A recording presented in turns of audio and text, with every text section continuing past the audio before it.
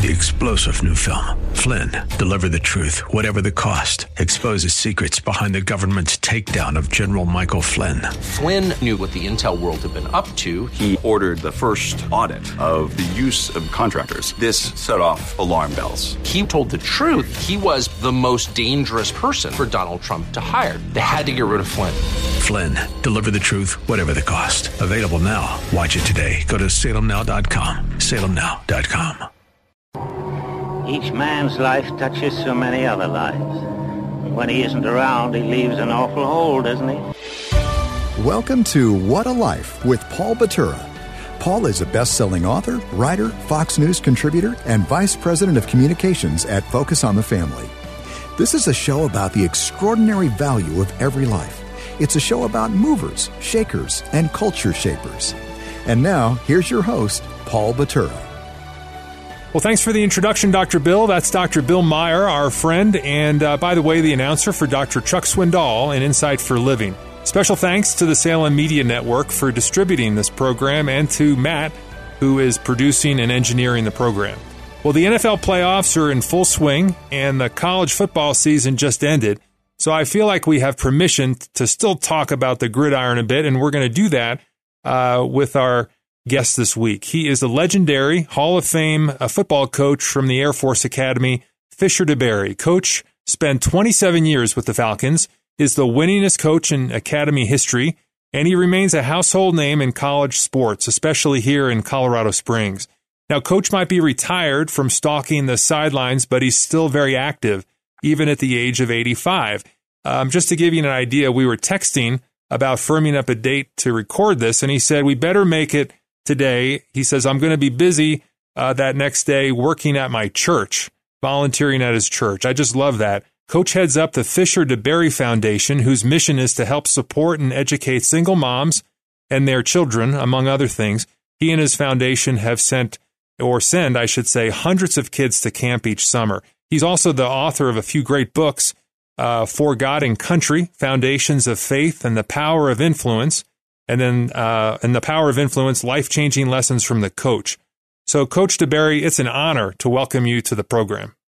Well, thank you very much, Paul. It's certainly an honor to visit with you, and excited to visit with anybody from Colorado, and especially Focus on the Family, because it was quite dear to my heart. And whenever we were there, I'll never forget visiting with Jim Dodson and so many times, and we just are excited to have this opportunity to visit with you and speak to the people in Colorado Springs that we dearly love. Well, we love that you're willing to talk with us. And people are probably wondering, whatever happened to Coach DeBerry? Where do you live now?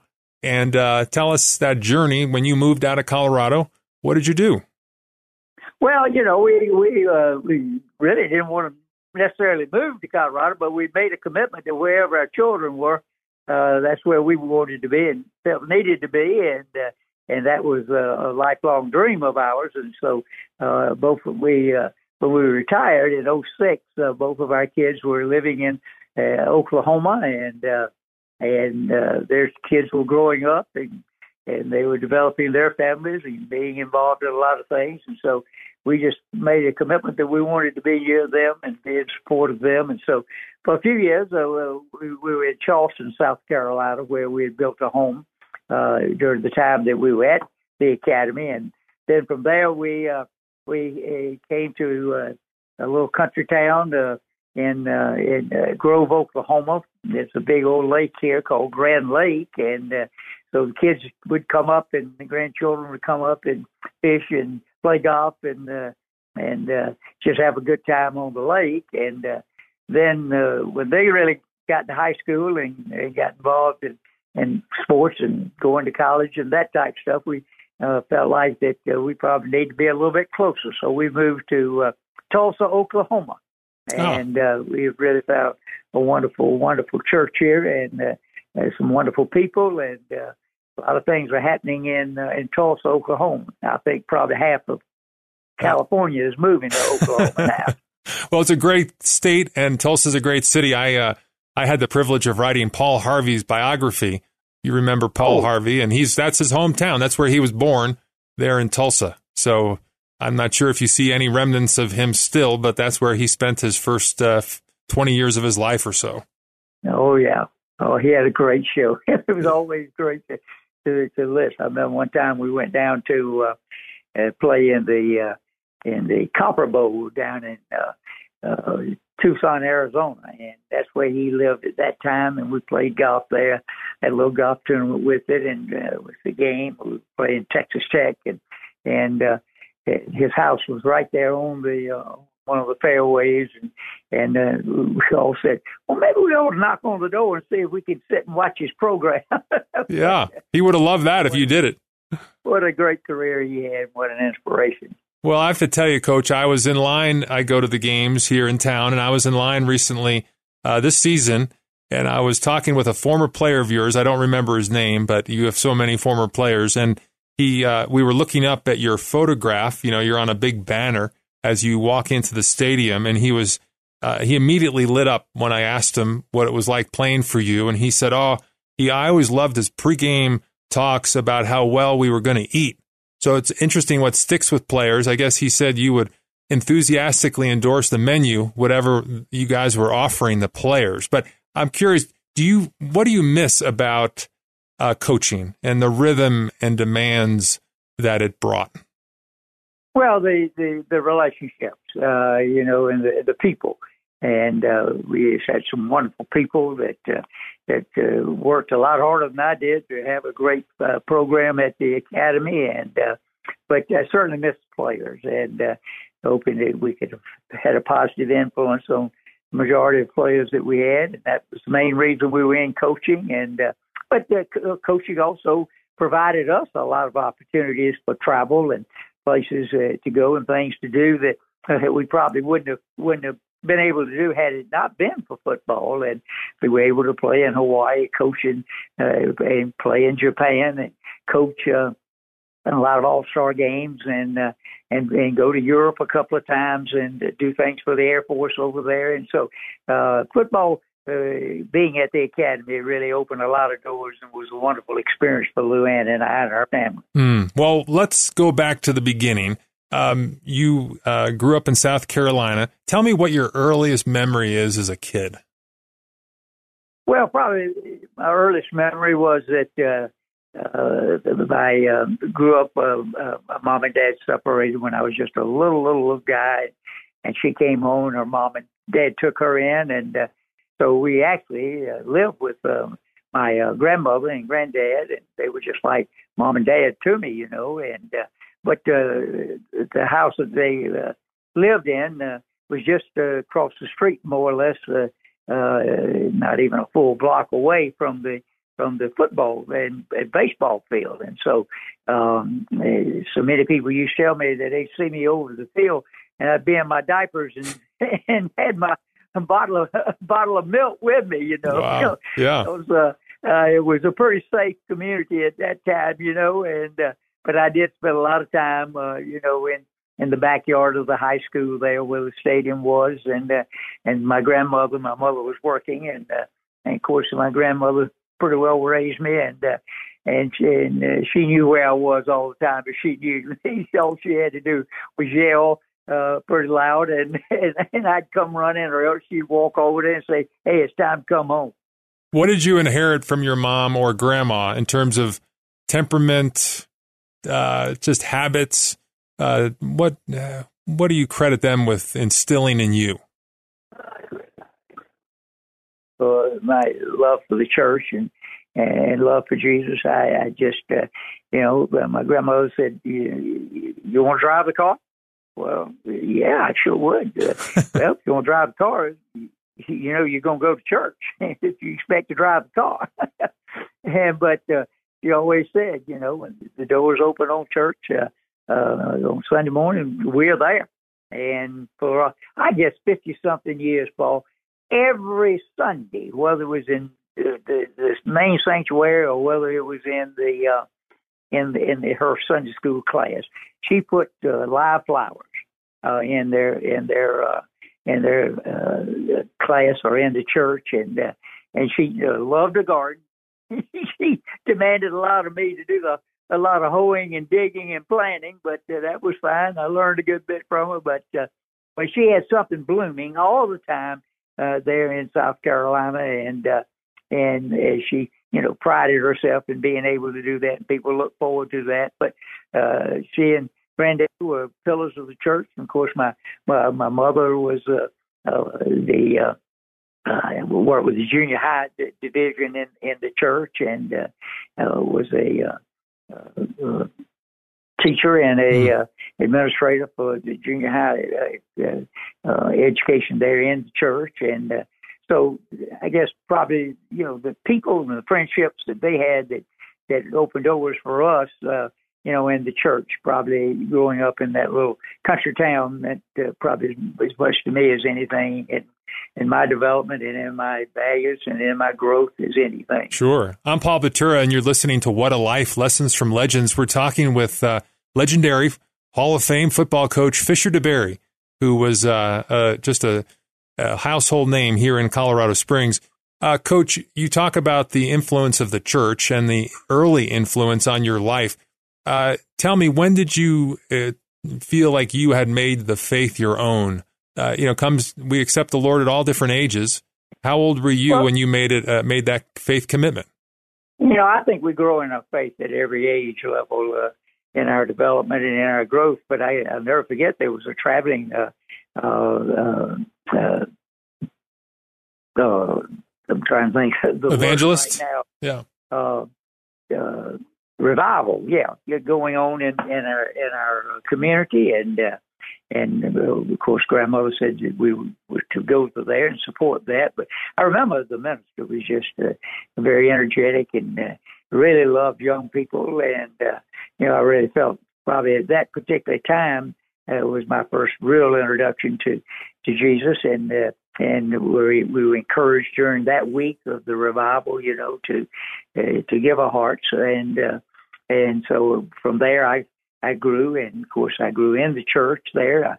I ended up going to a Methodist college, Wofford College, and was blessed to be in a Christian influence there, so the church has really been very, very, very important, to us and to my family, and of course my own children knew that it was Sunday that they didn't have a choice. We were going to church, irregardless, before we did anything else. And when I was coaching, I would never have coaching meetings before Sunday afternoon, because I wanted all of our coaches to take their families and be sure that they have the opportunity to go and worship together and be together and have lunch together, and then come to work and get ready for the next opponent. Yeah, that's a great model, and the way you modeled that. I heard you say one time that after every game, you would tell your players, tomorrow's Sunday, and I hope you go to church. And I wonder, could you get away with that today in the current climate that we're living in? Or is that just, you were just sharing your heart? And no, that was my heart. I just felt that was the reason God had opened the door and given me the opportunity to coach. And certainly I wanted to honor him, and I wanted everybody associated with us to honor him, because he was the head coach and the pilot of our program. But yeah, there were three things that I do. The kids sometimes probably would get tired of hearing it, but I just felt it was me, and so I'd tell them, men, tomorrow is the Lord's day, and we don't have any practice on Sunday in this program, and there are no meetings. I expect you to go to church, because if it wasn't for the sacrifices he made for our lives, certainly we wouldn't have the opportunity to play this great game and enjoy the experiences, that we're having. And then I'd tell them, don't you let that sun go down this afternoon, or if we were playing at night, don't you let 12 o'clock get here that you don't call your mom or your dad, who is most instrumental in you having the opportunity to get such a wonderful education and to be where you are, to play college football, and call them and tell them how much you love them and how much you appreciate their support and their love. Because, again, if it wasn't for them, we wouldn't be. And then I reminded them that remember who you are. You represent the United States Air Force, and a lot is expected out of you and out of me and out of our coaching staff, and and you be careful who you associate with, and just remember who you are and who you represent, and make good judgments in whatever you do, and so it's amazing how that sort of lives. I never forget one time I was speaking down in New Mexico, and one of my players knew I was coming, and he called and said, "Can I pick you up at the airport?" And I said, "Well, yeah, I'd happy for you to do that." So he met me there, and Doug, and I got in the car. And before he even turned the key to crank the car up, he said, "I want to show you something, Coach." And he opened his glove compartment and pulled out pictures of his family and his wife and his Bible. And I gave all our seniors every year at our final last supper, I called it. Luann would have our graduating seniors out at the house, and we'd have a big barbecue, and then I'd get them and take them down in the basement, and I'd have all the pictures and cut-ups and write-ups that were left about them in the sports information department. They would give me, and I just thank them, for their commitment to football and what they had meant to the community and mean to the academy, and wish them well. And then I always gave each one of them a Bible with their name on it, and with a little autograph and a little saying. And because I said, "Men, you've had it pretty good here, for 4 years, and some good things have happened to us. But I can assure you there's going to be some challenges and some pitfalls in your life, and you're going to need some inspiration. You're going to need, but I'll tell you where you can find the answer to any problem you might have is in this book." And so I challenge you to get familiar with it, and when you have something you need an answer to, search the Scripture, and you can find it. And so he pulled out his Bible, showed me his Bible. He said, "I take it to church with me every Sunday." And then he showed me a picture of his wife. And I used to tell him, I said, "One reason you need to go to church," I said, "you never know.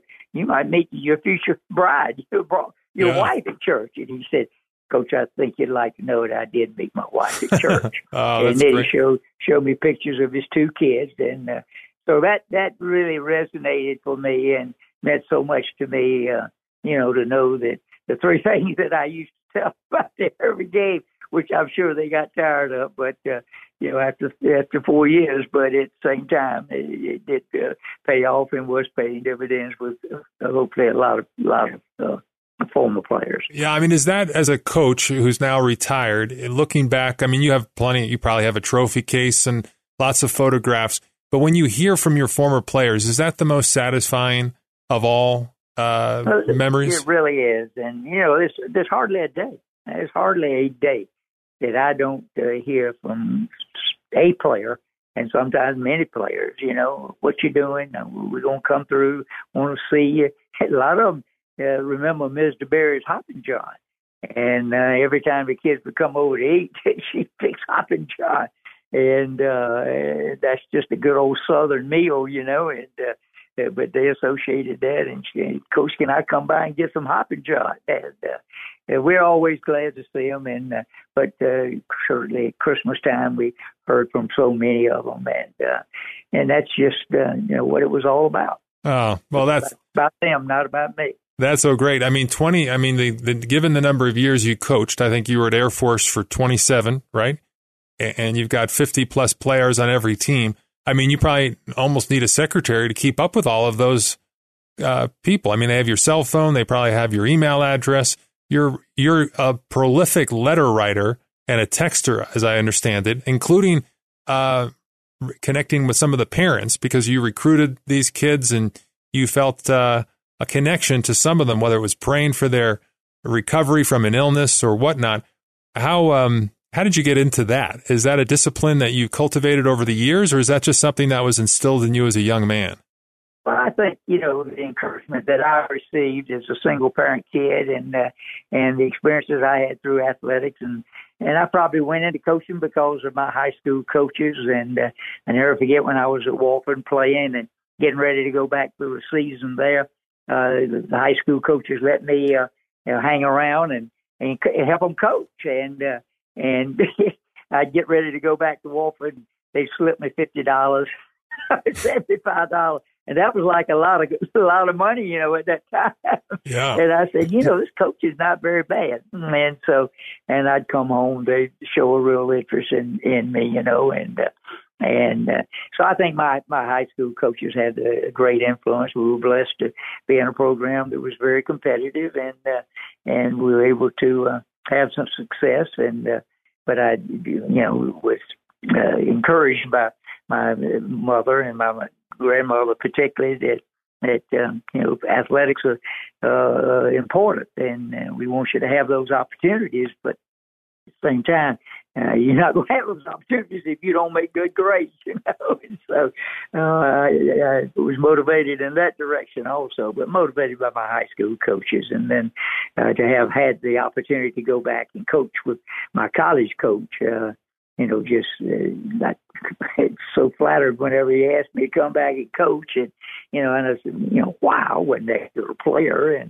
But he saw something that I didn't know, and of course he meant a great deal to me, and we were very, very blessed that we played for the national championship when we were at Warford, and from there he got the head coaching job at Appalachian State University and asked me to go as his first assistant, and so he turned a lot of the program over to me, and we had 9 wonderful years there. But I just think, you know, the interest that people in positions where they could be of encouragement and assistance to you reached out to me. It had an awful lot to do with me wanting to reach out. But I wanted the mothers to know who their sons would come into play with, you know, and I tried to stay in touch with as many parents as I could. And of course, we had more than 50 on our team. Sometimes with our JV team and then with our prep school team, we'd have sometimes 300 kids at the academy involved in football. I mean, recruiting for the Air Force Academy is distinctly different than recruiting for Notre Dame or Alabama. I mean, you're looking at a different mindset of a player, probably, and a different subset of players. Did that ever frustrate you as a coach to not be able to recruit maybe the same type of player, or was that something you were actually quite at peace with? Well, challenge, you know. We knew we weren't going to get the blue chip, but we did one time in Chad Hennings. He wasn't designated a blue chipper out of high school, but he turned out to be a real blue chipper. But we had a lot of Chad Hennings, you know, type young people to come. But you know, we tried to recruit the very, very best we could. But certainly there were 2 things that they had to do. They had to be of great character to satisfy us and what our coaches would be looking for, and then certainly they had to be outstanding students and all of that. You know, in most instances, assures that you know that they've got a strong family background and a strong work ethic, and would be a great and make a great potential lieutenant or officer in the United States Air Force. Did you have fewer, I would imagine, at the Air Force Academy as a coach, you have fewer discipline problems than you would at other Division I school in the Big Ten or Big, whatever they call it now. But did you ever swap stories with fellow coaches and realize, man, my guys are under control. Those guys have other challenges? Well, you know, kids are kids now. Our guys at the academy, just because they were outstanding students and competitive players, that didn't mean that they didn't, you know, have some of the same challenges and influences that the normal kid has going to college. But you know, many times we had to step up and discipline our players, but that's part of learning, you know, and part of knowing that. And I always felt discipline was you know, an indication of showing your player that you truly loved him, truly cared, you know, about. I had a quarterback one time that didn't do what he was supposed to do, and so I had him to meet me every morning at 5 o'clock in the morning, because I like to work out in the morning before everybody got to the office. And one morning it was, you know how the wind gets in Colorado and how cold it can get, and he couldn't get in the building, so he was laying out. I thought he was dead, laying out at the door waiting for me to come open the door so we could get in and we could get our work done and started in the morning. But, he was a great kid. He just made a dumb decision. And so we all, go through that, whether we're coaches, parents, or whether we are adults or whether we are athletes ourselves. Yeah. Well, I'm talking with Coach Fisher DeBerry, legendary Air Force coach. I'm Paul Batura. This is What a Life, Lessons from Legends. When we come back, I want to dig more into Coach's career, kind of reflections on the game, how it's evolved over time, and players. But what a great visit we've had so far. So hold on, and right after the break, more from Coach Fisher DeBerry.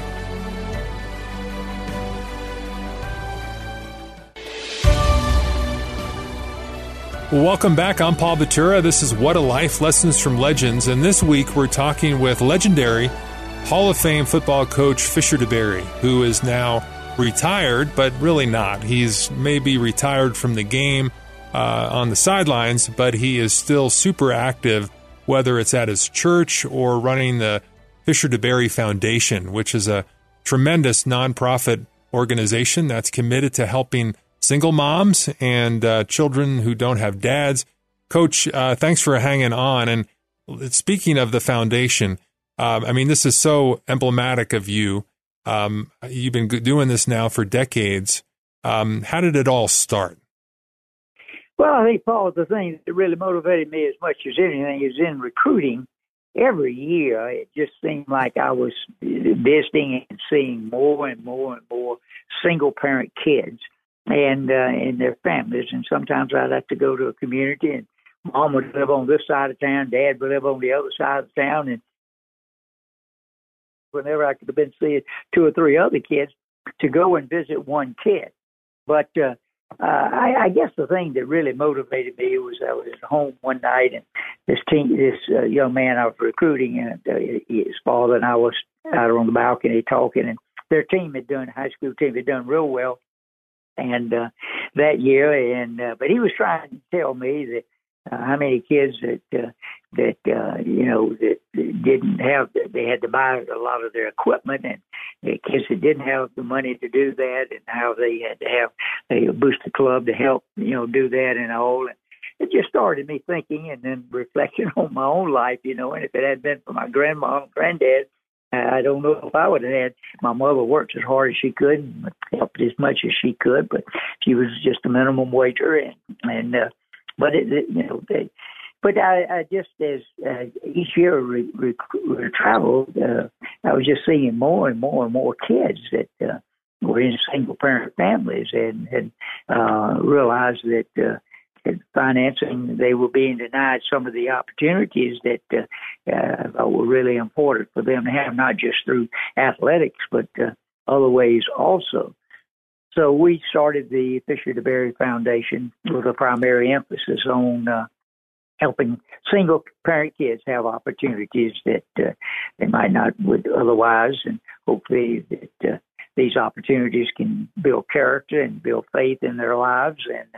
And so we started working. I was very involved in FCA, and thought it would just, the more kids we could get to go to camp, the more lives that could be changed, because we'd seen that happen in so many instances. And so we made it a point to get the word out, and that money would be available for kids in programs that they couldn't afford to go to camp, and they had to be single-parent kids. And we just felt like if we could get them to camp, certainly they could improve their skills. They'd learn how to compete, but they could also learn some life skills of leadership and commitment and feeling good about themselves. And then most importantly, we felt like, and that's why we endorsed FCA so strong, that if they could make a faith commitment while they were at camp, that they could certainly change the heart and soul of themselves, but also the schools in which they represented. And so we found that to be very, very true. And so we sort of directed most of our energies, but early it was just the willingness to help in any particular need that a single parent kid or mother might have, and I mean, we were able to, respond to the requests from all over the country. But basically, what we really have tried to focus on has been helping single parent kids go to summer FCA football camps, and I guess over the time that we've been in existence, I know we've raised over $1.25 million, $1.4 million, and wow. in 20 or 21 years. And we've probably sent over 5,000 kids to camp. Most of these camps have been FCA camps, and feel that it's made a difference somewhat in their lives. But then we started a foundation where the foundation, was started in around 2008, and over the course of time, we went to an idea of having Coaches Night for Charity, where we involve the head coaches or the respective schools in the state to come and let us help raise money for their foundation, and then also use the proceeds from the donors that we would have to send kids to FCA camps in the summer. And so probably over a period of time since 2008, I guess we've raised over $350,000 for coaches' charities, and we probably have raised over 200,000 more for FCA for kids to go to camp. Wow! And so we just have these what we call Coaches Night for Charity, and we come in and just take Troy for example. There in Colorado Springs, since Troy has been coming for the event, he chose Homefront Cares, and that is a ministry that the veterans started that help raise funds for deployed parents that in the military, and of course Colorado Springs is such a strong military community, and if one of the spouses is deployed and a car breaks down or the refrigerator goes bad or whatever, or need some help financially, so how they are able to do that. Well, Troy has endorsed the Homefront Cares program since he's been the head coach, which now is 16 years, I guess. And he's probably raised, I bet Troy has raised over $125,000 in support of that. And so we do that in South Carolina, North Carolina, and in Colorado every year. And it has been greatly received, and people have a lot of fun. We have a great turnout, great meal, but it's primarily, again, raising funds to support our foundation and the coaches' foundations, and we encourage coaches to have some support the element that they do in their community. Yeah. Most of them do, have something that they certainly support and want to improve their community that they're coaching in. Yeah, I mean, there's a lot of dollars you mentioned there, and a lot of numbers of people that you've helped. And I always think about how there's a name behind every number, and those kids that you have made things possible that otherwise wouldn't. You mentioned FCA. We're big fans of the Fellowship for Christian Athletes. A couple months ago, we had on our program Lou Holtz, one of your rivals back in the day, and he's deeply involved. I'm curious. Yeah, tell us about that. You're a fellow competitor. That was kind of a legendary series, Air Force Notre Dame, but yet a good friend. So tell me, how did that friendship develop over time? Well, certainly I admired Lou's career, and then of course when he came to Notre Dame, then we were playing each other every year, and so I never forget one time he came out to the academy, sometimes we didn't run quite as fast as a lot of our opponents. So sometimes we might let the grass grow a little longer than it might would appear to be. And he told me before the game, he said, if I let the grass in my yard grow this long, Beth would leave me in a minute. I said, Lou, you don't understand. This is Colorado, and if we don't have a heating system up under this grass and cause it to grow, I said, we would be playing in dirt, by mid-season end. He said, really? He bought what I was telling him. Oh, that's great. We went up there to play him one time, and we practiced on Friday afternoon. Just have a little light workout, and get used to the stadium and all. Let the kids run around a little bit. And the field was just, perfectly, just really in great shape. And so we went on to the hotel that night and came back to the stadium the next day. And all over on our side, our whole sideline was nothing but a quagmire. It was just wet, just mud. And what they'd done, they'd watered the field down. So I told Lou, I said, Lou, that's the biggest compliment that I have ever had given to our football team. That you would think you had to water the field down to slow us down. I know you mentioned one of the fastest players you ever competed against was probably Rocket Ishmael, who played for Lou during the heyday. Oh, boy. He struck fear in my heart every time they lined up offensively.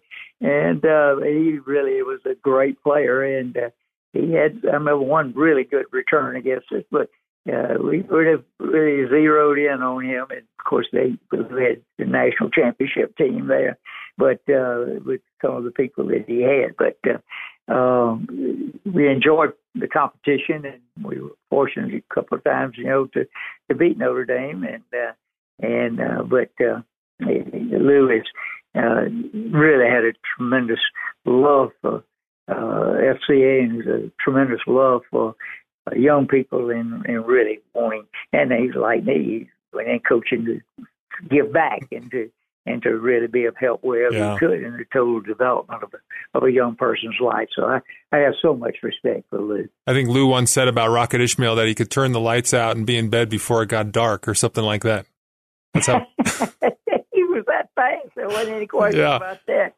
And of course, he had a tight end that was a pretty good player too that played in the NFL for a number of years, Tim Brown, and sure. And but he had some great players, as you would expect. But we had some good players too, and we certainly cherished the times that we played them. And that was, every year kept playing them long enough that we were able to beat them a few times. When you've coached a team for as long as you did, and you've had so many memories, does a coach leave a program with one golden season that they think about a lot? I mean, you're not going to win the national championship at Air Force, but you're going to have big bowl. I mean, you were in the bowls for, a dozen years or something like that. So you had great seasons.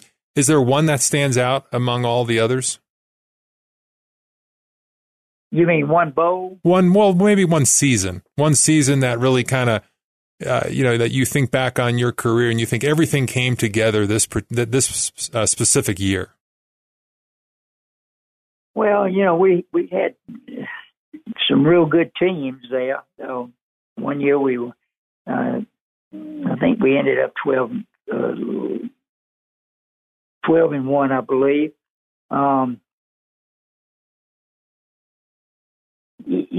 They all had their own special meaning and specialness about them. Right now, I'm just trying to think of one particular team.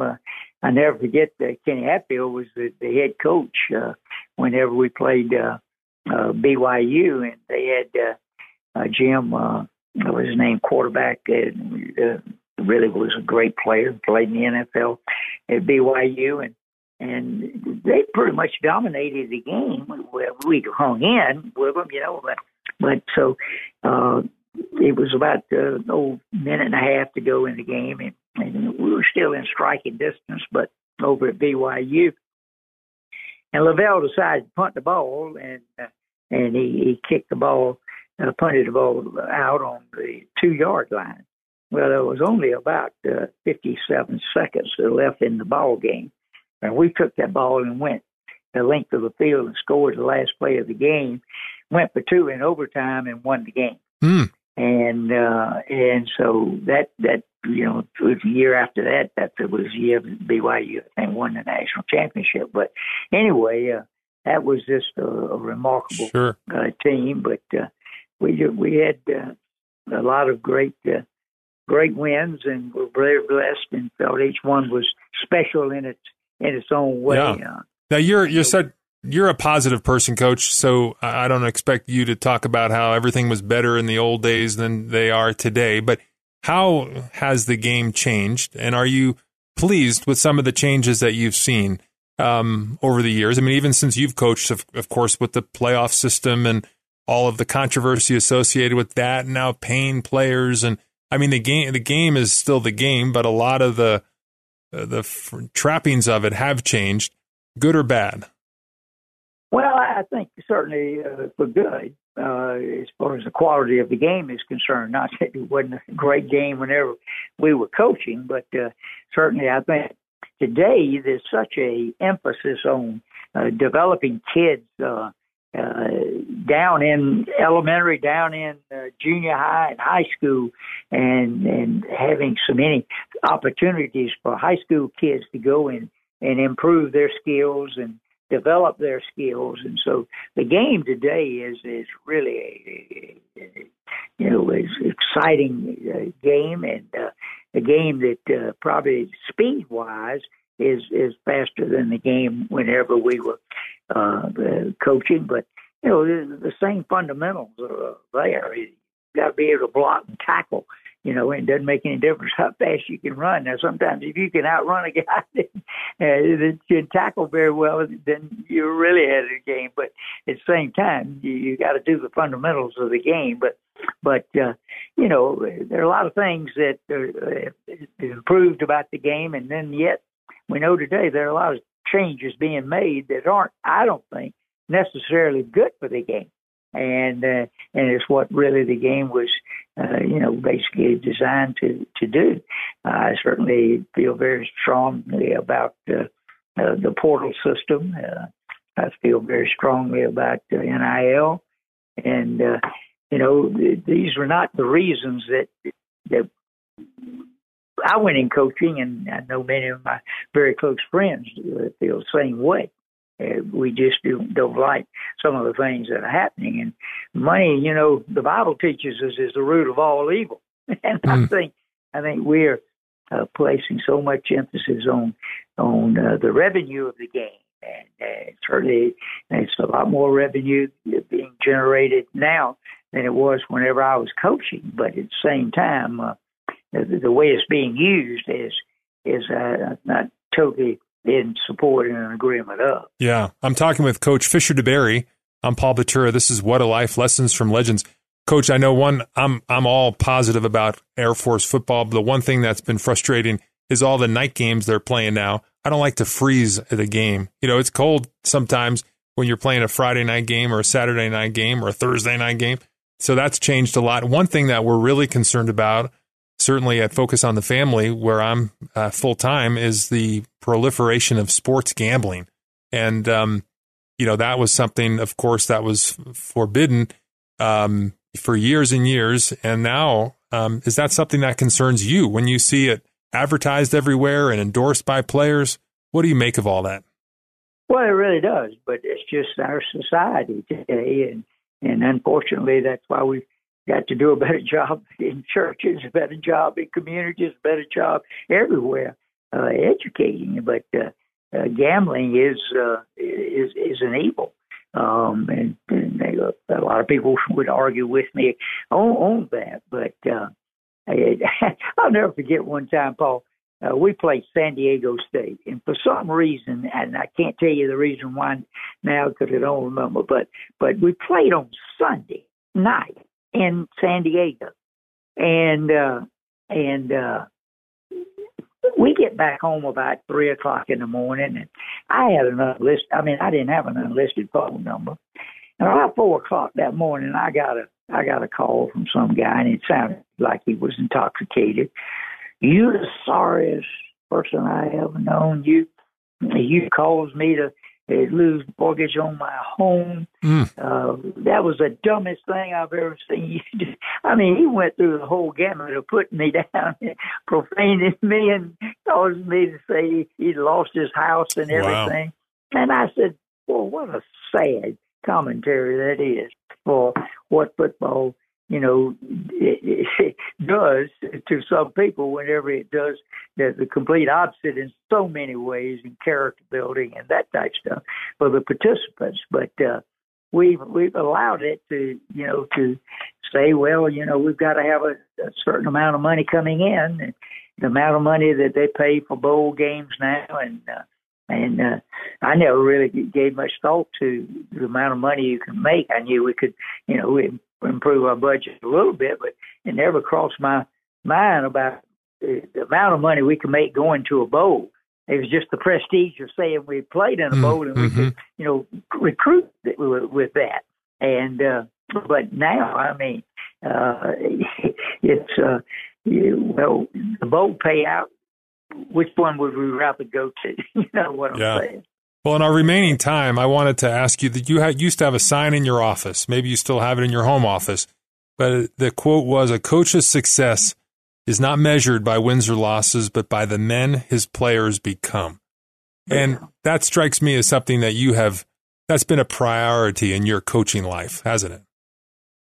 Well, we really, the comments that I get from a lot of my former coaches, and I hear from the former coaches as much as I do the players, but I just tried to impress upon our coaches that it's a great tribute and a great honor to be a coach, but an unbelievable responsibility we have to these guys, and so I think the fact that having been raised by my grandparents, but I did receive love, and I did have a place to sit down and eat, and my mom worked a lot, and I didn't have a lot of the frills in life, but I was very, very blessed, and but I did work, at a job, and they supported me all through working at a grocery store during high school, and but I think, the whole thing is that in coaching, we need to understand that some of the decisions and some of the directions that we carry in the program is what that person is going to end up, relying on as far as his character, as far as his development, as far as his responsibility. And to me, coaching is just an awesome responsibility. And it used to scare me.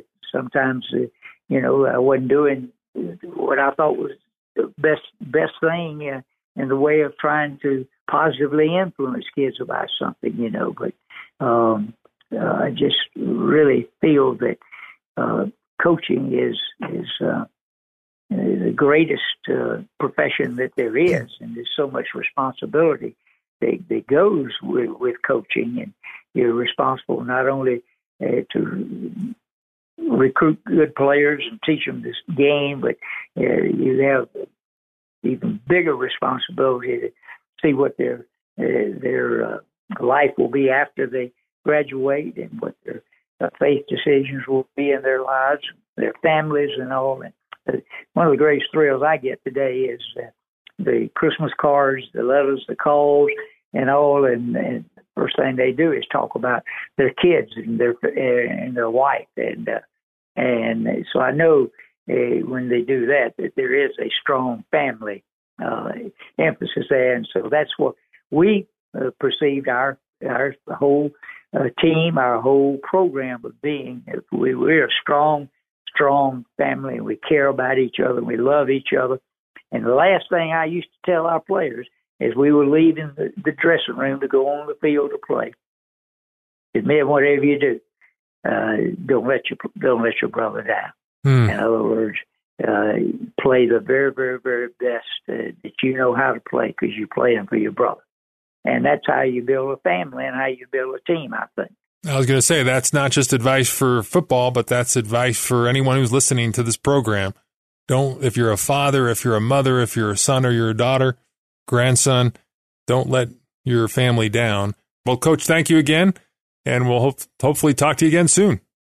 Well, thank you, Paul. It's certainly great visiting with you, and certainly appreciate again the impact that Focus has there in not just Colorado Springs, but it's meant so much to the development of that community, but certainly the entire nation, and you've got to be extremely proud of that. Thanks for listening to What a Life with Paul Batura. Let him know what you're thinking. Follow Paul on Twitter at Paul Batura, or you can reach out to him on email at paul@paulbatura.com. Most importantly, live a life that emulates the admonition of the Apostle Paul, whose teachings are the inspiration for this show. Writing to believers at Philippi, Paul urged them, "Brothers and sisters, whatever is true, whatever is noble, whatever is right, whatever is pure, whatever is lovely, whatever is admirable, if anything is excellent or praiseworthy, think about such things." We'll see you next time on What a Life. 3-star General Michael J. Flynn, head of the Pentagon Intelligence Agency, knew all the government's dirty secrets. He was one of the most respected generals in the military. Flynn knew what the intel world had been up to. He understood its funding. He ordered the first audit of the use of contractors. This set off alarm bells. The explosive new documentary, Flynn, Deliver the Truth, Whatever the Cost, uncovers the facts behind this scandal. Flynn told the truth. He was the most dangerous person for Donald Trump to hire. I find out the worst enemy that I'm going to face in my life is right here in America. They took my assessment and they wanted me to change it. And I was like, I'm not changing it. They had to get rid of Flynn. With in-depth interviews, archival footage, and never-before-seen personal records of the man behind the headlines. I just felt like I was drowning. Flynn, Deliver the Truth, Whatever the Cost. Available now. Watch it today. Go to salemnow.com. salemnow.com.